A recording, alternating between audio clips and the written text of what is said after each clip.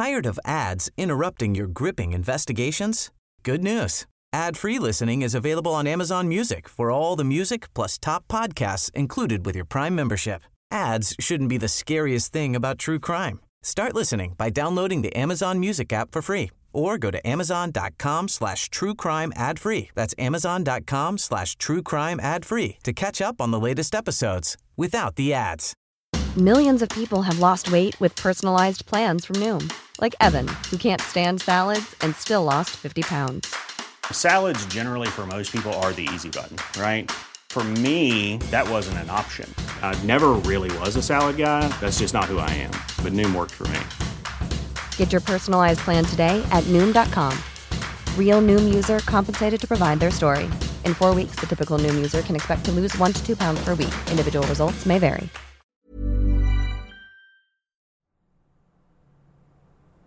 When it came to be sexually aroused, he was plagued with these fantasies, with these thoughts about wanting to harm and subjugate and even murder women. And this was extremely arousing for him, with these thoughts running through his head.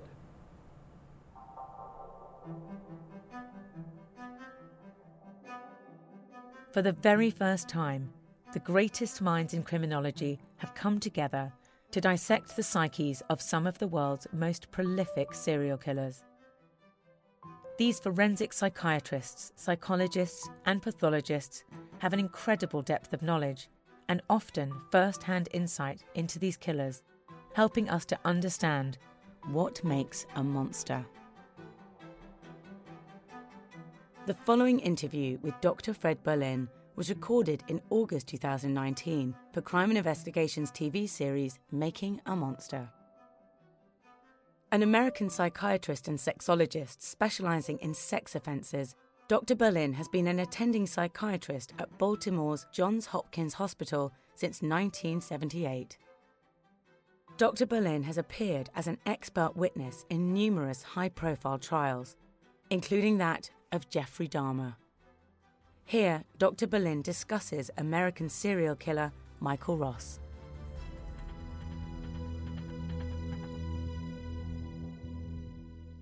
Caution: the subject matter of this interview contains graphic descriptions and is often very disturbing.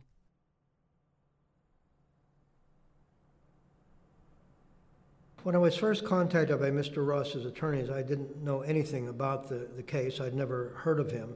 Now, before I actually interviewed him, I did want to see a lot of information about him. I didn't want to just depend upon what he was telling me. And so I'd seen police reports, things of that nature. In fact, one of the things that impressed me early on, or interested me early on, is that he had simply been a suspect when the police had questioned him. They didn't necessarily have enough proof about anything to prosecute at that point.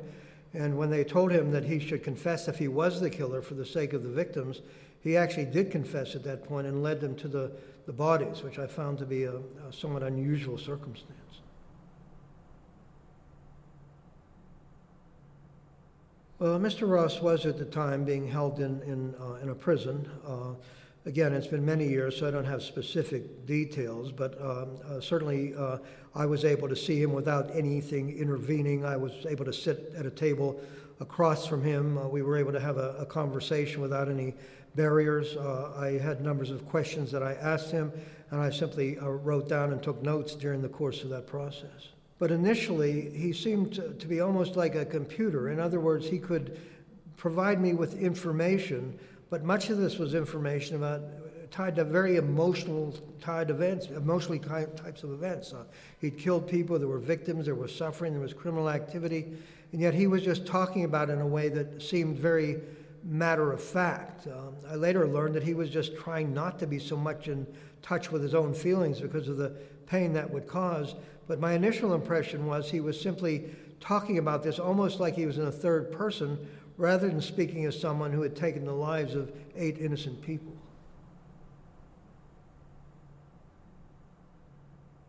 I wasn't clear in the beginning why Michael Ross seemed to be talking in a way that was so devoid of emotion, that seemed to show so little empathy. And there were various possibilities running through my mind. I was worried whether he was just a person who had no sense of conscience. Maybe he wasn't able to feel the enormity of what it was he did. Another possibility, though, and I think this turned out to be the case, was that it was just so disturbing to him to have to accept the kind of person he was, to accept the harm that he'd done to others, that he just wasn't going to allow himself to be in touch with those very painful feelings. In my experience, it's very unusual for an individual who's committed serious crimes to admit it if they're not in a situation where it's necessary. People's instinct for self-preservation cuts in. They understand that their life is going to come to an end as they've known it if they confess. And so the fact that Michael Ross was willing, when it wasn't clear that they had sufficient evidence to confess, was something that suggested to me that he really wanted to end all of this and he wanted to be open about it. And what impressed me even more is that he hadn't confessed at the very beginning, but actually did so when the police said, if you've done this, it's important for the sake of the victims' families that you do this, that it not happen to someone else, and that they get some kind of closure. All of that I thought was quite remarkable for somebody who had taken the lives of so many innocent individuals.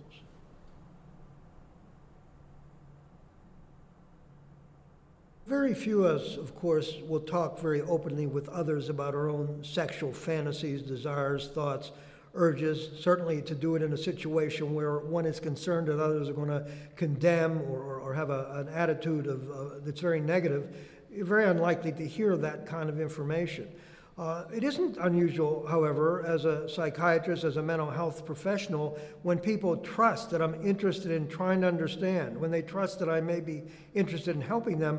Under those circumstances, they're much more likely to be open about these very private matters. What I think was remarkable in talking to Michael Ross, and I've spoken with other serial killers, is just how normal they would seem if one didn't know about the actions that they had engaged in. In other words, Michael Ross came across as an intelligent person, which indeed he is. He was affable. There was no sense of danger, that I was in the presence of someone who might do me any harm. If I hadn't known about his background, it would have been just like sitting down with any other bright young person and having a conversation. What was different in his case, though, was that I did know about the crimes he'd committed, and during my initial interview with him, the fact that he didn't seem to show any emotion about such terribly horrendous kinds of crimes.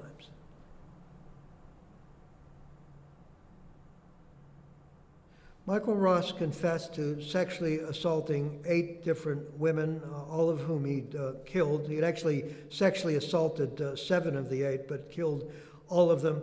He also acknowledged that he had committed some other crimes that hadn't resulted in murder. Again, these were things that one might not have known had he not confessed, and so clearly he was trying to be candid in what he was revealing about himself. The one thing that struck me a great deal in discussing his early life was the fact that he had been assigned as a very young kid the responsibility of strangling to death chickens on a farm that his family had owned or worked on. I've forgotten exactly which, but the idea that a young child would be responsible for strangling to death these chickens was something that struck me, particularly given the fact that when he had killed all of his victims, he had done so through strangulation.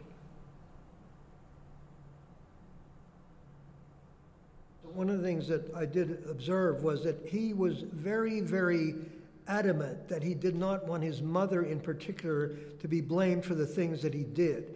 Again, he said he didn't have much memory of his childhood. He did not want to talk at all about his mother, particularly anything negative. I later found out through independent sources that his mother had likely had some form of mental illness, that she had treated him very badly, a lot of physical disciplining and so on. But Mr. Ross himself was very adamant that he did not want bad mothering to be blamed for what he had done, and really was very hesitant to say anything about his mother in particular. I think as an intelligent person, he knew that in the past sometimes people had done bad things, that the blame was placed upon inadequate mothering. And I certainly felt that as a son who, whatever had happened, loved his mother, that he didn't want to do anything that would hold her blameworthy for his acts. In talking with Mr. Ross, he would, in terms of everyday relationships, have respect for other people. Where he began to have difficulty is in situations where he would begin to feel sexual arousal. What he had said to me is that for as long as he could remember, when it came to be sexually aroused, he was plagued with these fantasies, with these urges, with these thoughts about wanting to harm and subjugate and even murder women. And this was extremely arousing for him. I remember him telling me at one point he would try to talk himself out of leaving his home for fear that when he left his home, these thoughts would be there and he'd have the urge to go out and stalk women with these thoughts running through his head.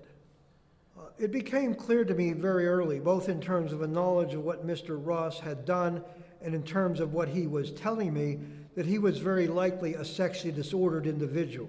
In other words, it's very likely that his sexual makeup was very different from the norm.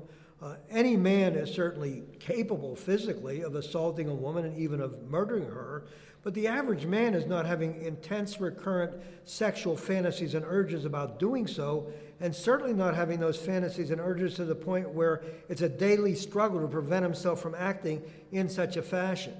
Mr. Ross was describing these kinds of recurrent abnormal sexual fantasies for me, and it was almost a textbook description of what is in the psychiatric literature of someone who has the sexual disorder of sexual sadism. We very rarely talk openly about human sexuality, and we tend to think that persons are more or less the same. The fact of the matter is there's a tremendous diversity in human sexuality, both in terms of the kinds of behaviors that either do or don't turn us off sexually, or in terms of the kinds of partners that we may or may not be attracted to sexually. For example, when it comes to partners, most of us aren't a bit interested in being sexual with a 7 or 8-year-old child, and yet there are people with a sexual disorder of pedophilia who in some cases have no attraction to adults, and yet through no fault of their own have recurrent sexual fantasies, desires, and urges for prepubescent children. In terms of how we differ from one another regarding what behaviors do or don't turn us on or off sexually. There are some people who aren't attracted sexually to folks who are alive and recurrently have fantasies about individuals who are dead. That's a sexual disorder known as necrophilia. A serial killer named Jeffrey Dahmer suffered from that disorder and sought out the ability to have sex with people who had died. Most of us, when we have sexual thoughts and fantasies, they're tied to feelings of love and affection, gentleness, and so on.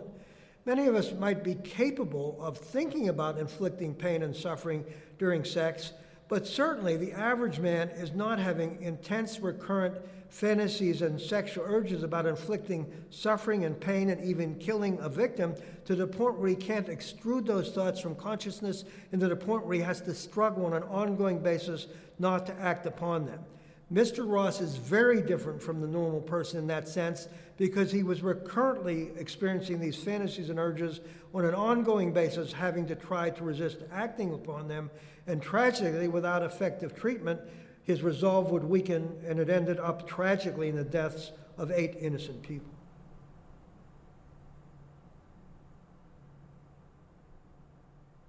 When it comes to sex, most of us are aware of our sexual attractions or our sexual desires and urges before we actually act on that. Many of us are aware, even in our teenage years, of what turns us on sexually, what turns us off sexually, the kinds of things we really want sexually. And then as time evolves, we eventually reach the point where in some way we've enacted those. The same was true with Mr. Ross. He was aware long before he acted that he was having fantasies about inflicting pain and suffering and terror and even death on innocent women. He began by walking around and thinking about them and fighting to resist the urges. But eventually, and this I think was during his senior year of college, he wasn't able on one occasion to resist those urges. He acted upon them, and while a senior at Cornell University, took the life of an innocent woman who was also a student at that time at that same university. One of the things that can be intriguing about a sexual disorder is that it isn't always instead of conventional sex, but it may be something the person has in addition to their interest in conventional kinds of sexual activity. So Mr. Ross had some conventional sexual activities. The important point to understand is that just because he was capable of having conventional sex, it didn't erase the fact that in addition to that, he was still having these pathological, sadistic sexual cravings, and those cravings still had to be dealt with in their own right.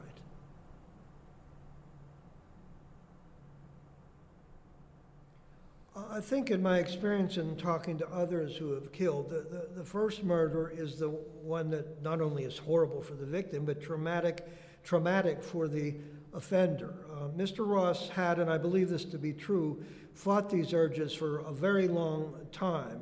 And then there came a time where he just gave in to the urge and killed. And he did talk about having succumbed to the urge and describe what is just horrendous about how he had taken this person, moved them over to a secluded area, sexually assaulted him. He talked about turning the victim over on her stomach and strangling her from behind. So he was describing extremely gruesome details. He also described being very upset with himself after that first murder. Again, he talked about this in other instances, promising himself he wouldn't do it again. But clearly, as in time his urges again re-intensified, he did repeat that pattern. I mentioned that Mr. Ross turned the victims over and that he couldn't see their faces when they died. He didn't say to me consciously that this was so that they wouldn't see him or that he wouldn't see them. I can tell you, in having interviewed a number of serial murderers, that many of them talk about only being able to do it because, in a sense, they've dehumanized the individual they're killing. I remember another serial murderer, Jeffrey Dahmer, said to me, it might be like someone in the military who has to kill. You can't allow yourself to think of the victim if you feel you have to kill as a real person, someone that has a family that's going to miss them, and so on. So, not to mislead, Mr. Ross didn't tell me that he was doing it for that reason, but certainly the way in which he engaged in these behaviors, turning them over, not looking at the victim, may have been part of how he would dehumanize and not have to be in touch with his own feelings about taking an actual human life.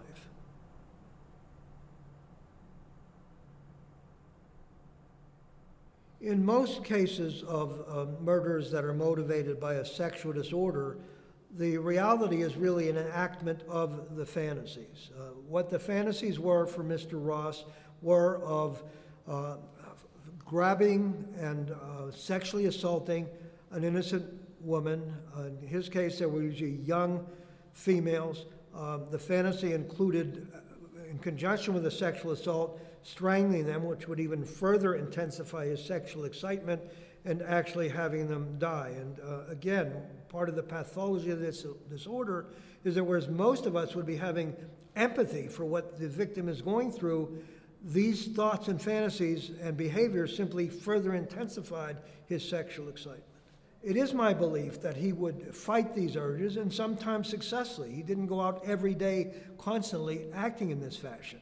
But kind of like the binge alcoholic who can often resist the urge to act, there were these other times where he just could not be successful in resisting, and those are the occasions where, for whatever reason, he engaged in these murders. In terms of Mr. Ross trying to live a normal life, he was trying to do that. He would try to just go on with life and not be thinking about, in a sense, this other life that he was a part of. But you can't walk away from your own sexual urges and desires. You can't walk away from sexual stimulation in the environment. And so he would try to focus on what he needed to do during daily activities, but often during idle time, during times when these fantasies and urges would preoccupy him, that would draw him back into this world of sexual fantasy. And tragically, in being part of that world, ultimately it would cross over. He would give in to these kinds of desires, and a total of 8 times took a total of 8 human lives.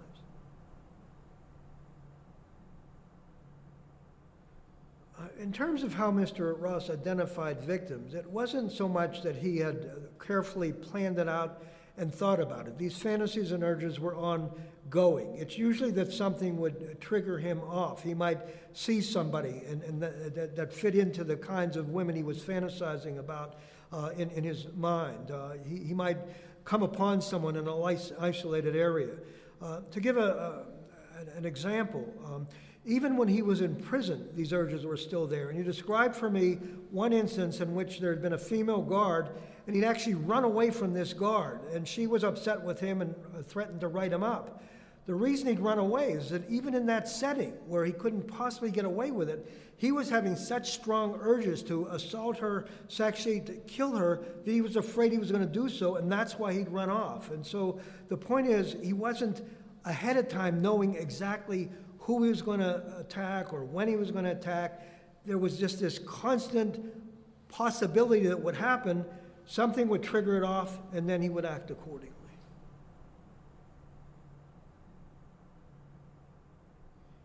I think for most people who commit sexual crimes, they're not going to do it with people they know. In fact, that's usually not part of the fantasy, but they're also not usually thinking they have to go to a far-off location. And so sadly, the victims are almost certainly going to be someone in a radius that's fairly close to the area in which they had been residing. Mr. Ross did not, in the beginning, want to be caught, although in the end he confessed and in a sense, gave himself up. People sometimes confuse the idea of trying to cover your tracks with the idea that somehow that means you would have been in control of yourself. To just give an example that perhaps anyone can understand, and again, it's tied to a biological drive. When a person has to urinate very, very badly, they try to do it where nobody's going to see. Let's say I'm driving my car, I have to urinate badly. I'm not going to be able to not do that. But I may look around, I may try to sneak behind the bushes, I may try to go behind the car. So Mr. Ross, in that sense, was trying not to be caught. See, there's the instinct for self-survival. That is not evidence, though, that meant he was going to be capable of controlling himself.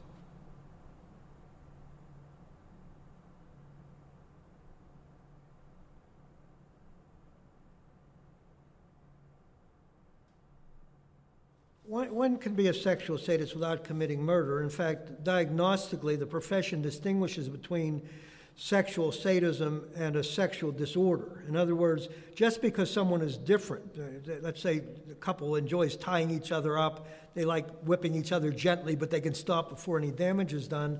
Our profession doesn't think that we belong in the bedrooms of private people who are engaging in sinning behaviors that don't hurt anyone.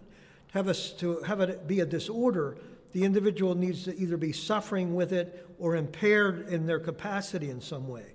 In Mr. Ross's case, he was extremely distressed about the fact that he couldn't get rid of these fantasies and urges. In his case, he was clearly, in my judgment, impaired in his ability to control himself and to not act on these urges. So this wasn't just a guy with some kinky sexual interest, so we might say, fine, let him be. This was a guy with a serious disorder who was impaired in his ability to control himself, who was a danger to others, who was distressed about the feelings he was having.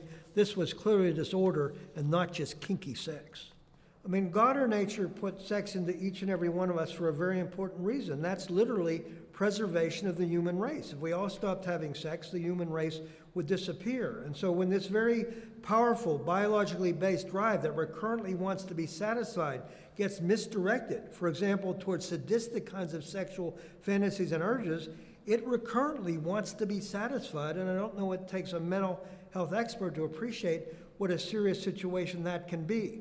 Furthermore, given the biological imperative of actually having sex, it would be counterproductive biologically of simply fantasizing about sex or even masturbating would be sufficient to satisfy that drive. If that was all that would take, we could take anyone who was a sexual sadist, encourage them to masturbate frequently, the danger would be gone. That's not the way in which human sexuality is designed to operate. There's a tremendous biological imperative that we enact our sexual fantasies and urges, and it was no different for Mr. Ross than it would be for anybody else.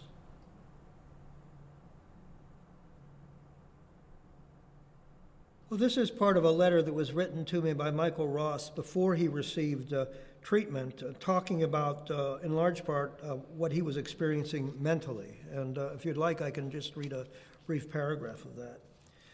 It goes as follows. Of course, I shouldn't complain. What I did in reality really isn't much better than what I've supposedly done in fiction. And to make things worse, rather than being remorseful for what I've done, I relive the acts nightly for my pleasure.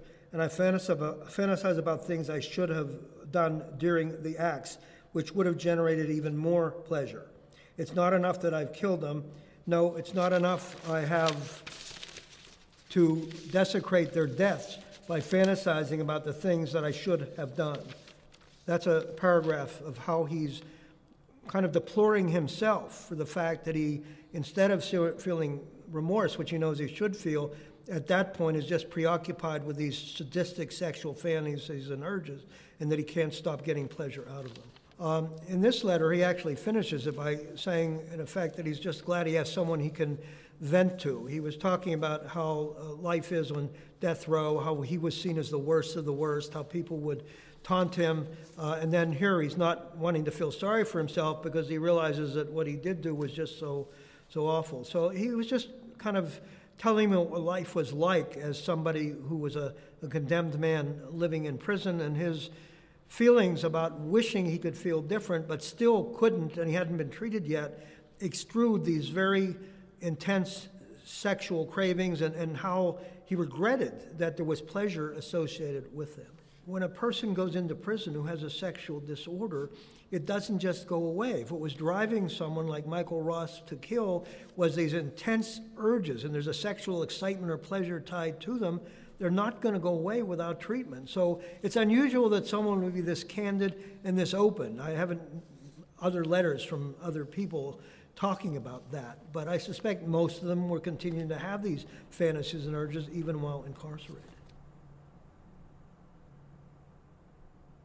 The sea change that I saw in him, and I saw it not only through letters he wrote to me, but he actually had a letter that was published in a major magazine, was that once he was no longer preoccupied with these incessant, recurrent, intrusive sexual fantasies and urges, his mind was freed up to other things. That put him more in touch emotionally with the gravity of what he'd done. It put him more in touch with the suffering and the pain that he'd caused others. It put him more in touch with the guilt that he would now have to experience and the responsibility he would have to take. It put him more in touch with wanting some sort of salvation and redemption. These were major changes that I felt occurred over time and to some extent linked to the treatment that he had been receiving. I'm always concerned in society when we demonize or label other human beings. I have a great empathy for those who are victimized by others, but we have to deal with reality, not with caricatures. And I've come to learn over time that the people that I interview who have done bad things, they have redeeming qualities. They have parents or brothers or family or friends who care about them, and many of them, maybe not all of them, but many of them are not defined in total by the sum of what they've done. I've also learned that sometimes people, metaphorically speaking, have a broken mind in need of repair, that there is a legitimate mental health issue. They're not just evil people who don't care and are doing things with disrespect or disconcern for others. So I think it's that knowledge that's helped me see the humanity and hopefully the ability to look at this objectively, not losing track of the harm they've caused, but also not losing track of the fact that there may be other factors that need to be looked at and that are still very legitimate.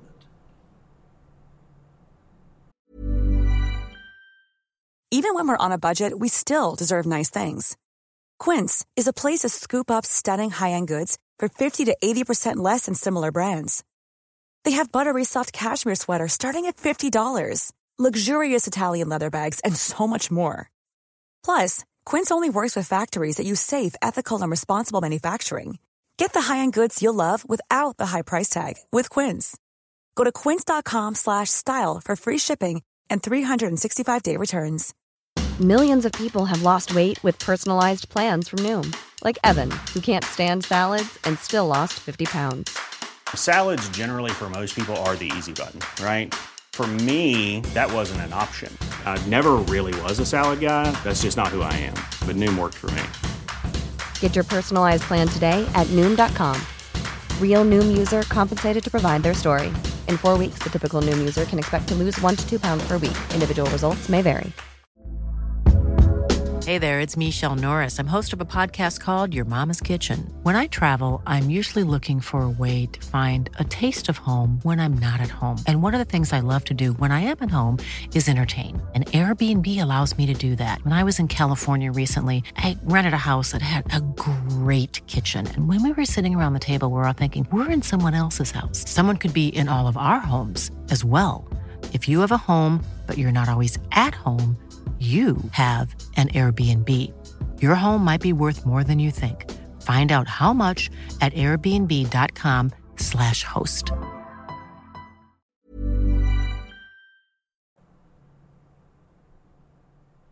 When it comes to what causes individuals to have those mental factors that contribute to them becoming serial killers, we look at nature and we look at nurture. Sometimes we can find events in their lives that we think probably were contributory.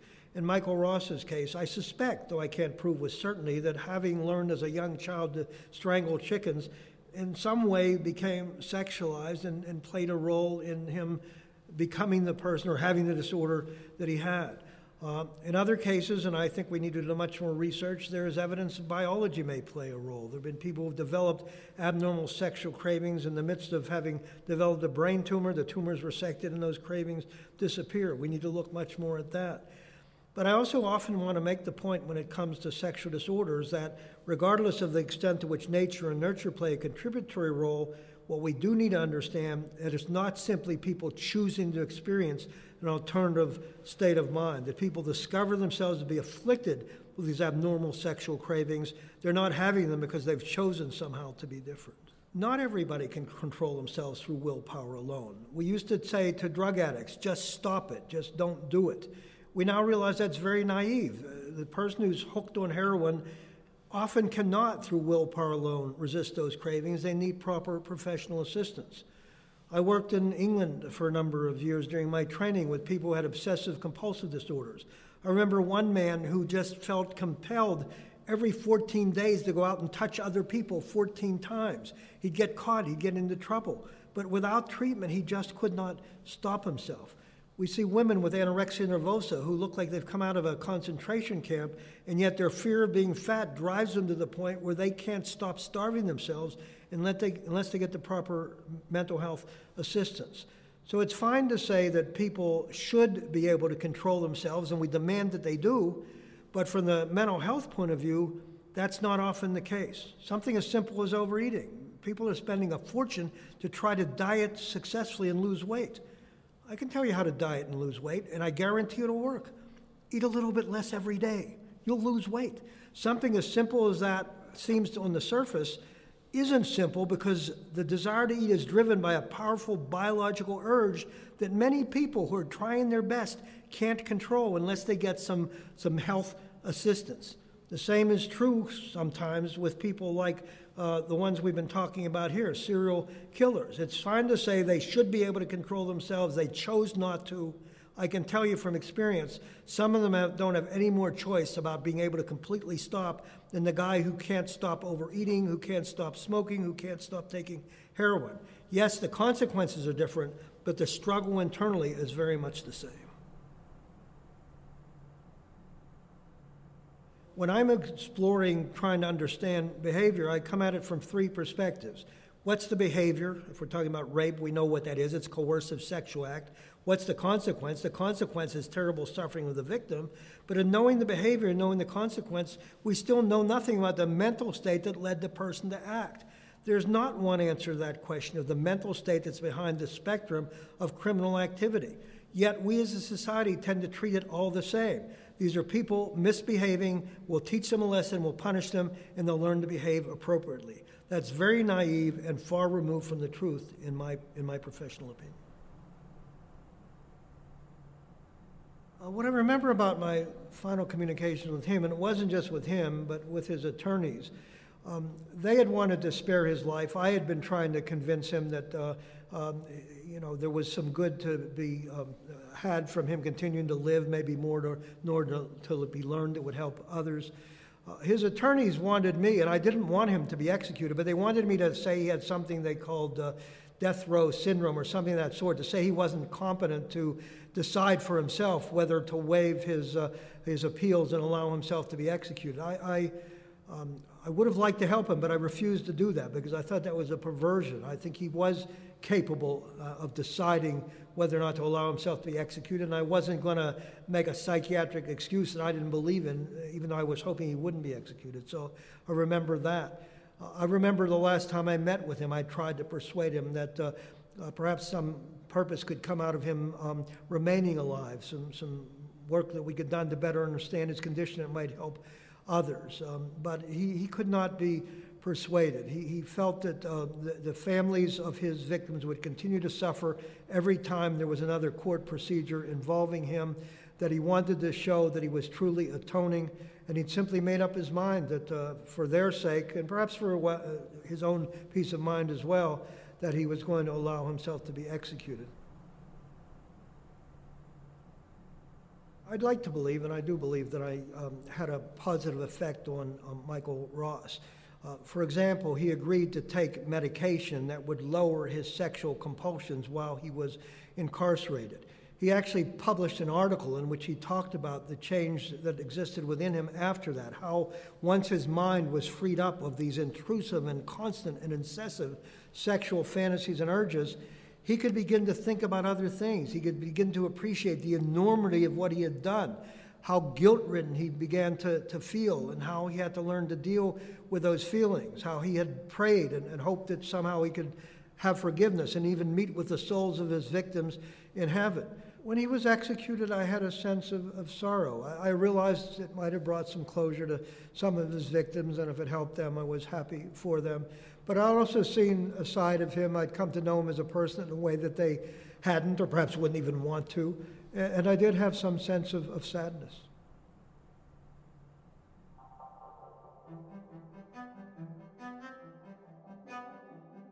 Coming up in the final 2 episodes of Making a Monster, the tapes, we have Dr. Eric Cullen speaking about clinical forensic psychology, and Dr. Sam Lundrigan on geographic profiling, and Robert Black. Alongside listening to the extra interviews on this podcast, make sure you watch the TV show Making a Monster on Crime and Investigation. Catch up on demand now. Search for Crime and Investigation on social media to stay up to date with our latest news on TV shows and podcast series.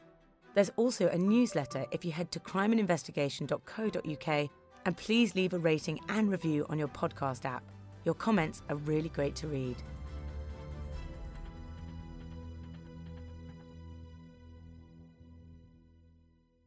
Making a Monster, the tapes features interviews recorded by Monster Films for the Crime and Investigation TV series, and was voiced by me, Cherry Healey, produced by Sam Pearson and Chloe Frost, with editing by Joel Porter. Hey, it's Paige DeSorbo from Giggly Squad. High quality fashion without the price tag. Say hello to Quince. I'm snagging high-end essentials like cozy cashmere sweaters, sleek leather jackets, fine jewelry, and so much more. With Quince being 50 to 80% less than similar brands. And they partner with factories that prioritize safe, ethical, and responsible manufacturing. I love that. Luxury quality within reach. Go to quince.com/style to get free shipping and 365-day returns on your next order. Quince.com/style. Tired of ads interrupting your gripping investigations? Good news. Ad-free listening is available on Amazon Music for all the music plus top podcasts included with your Prime membership. Ads shouldn't be the scariest thing about true crime. Start listening by downloading the Amazon Music app for free, or go to amazon.com/truecrime ad-free. That's amazon.com/truecrime ad-free to catch up on the latest episodes without the ads. Save big money at Menards. Let the fresh air in and keep the bugs out with replacement screen for your doors and windows from AdForce. It's easy to install, durable against the elements, and comes in a variety of types to suit your needs. Repair your screens today with a roll of replacement screen. On sale through May 5th. And check out more great deals happening now in our weekly flyer on Menards.com. Save big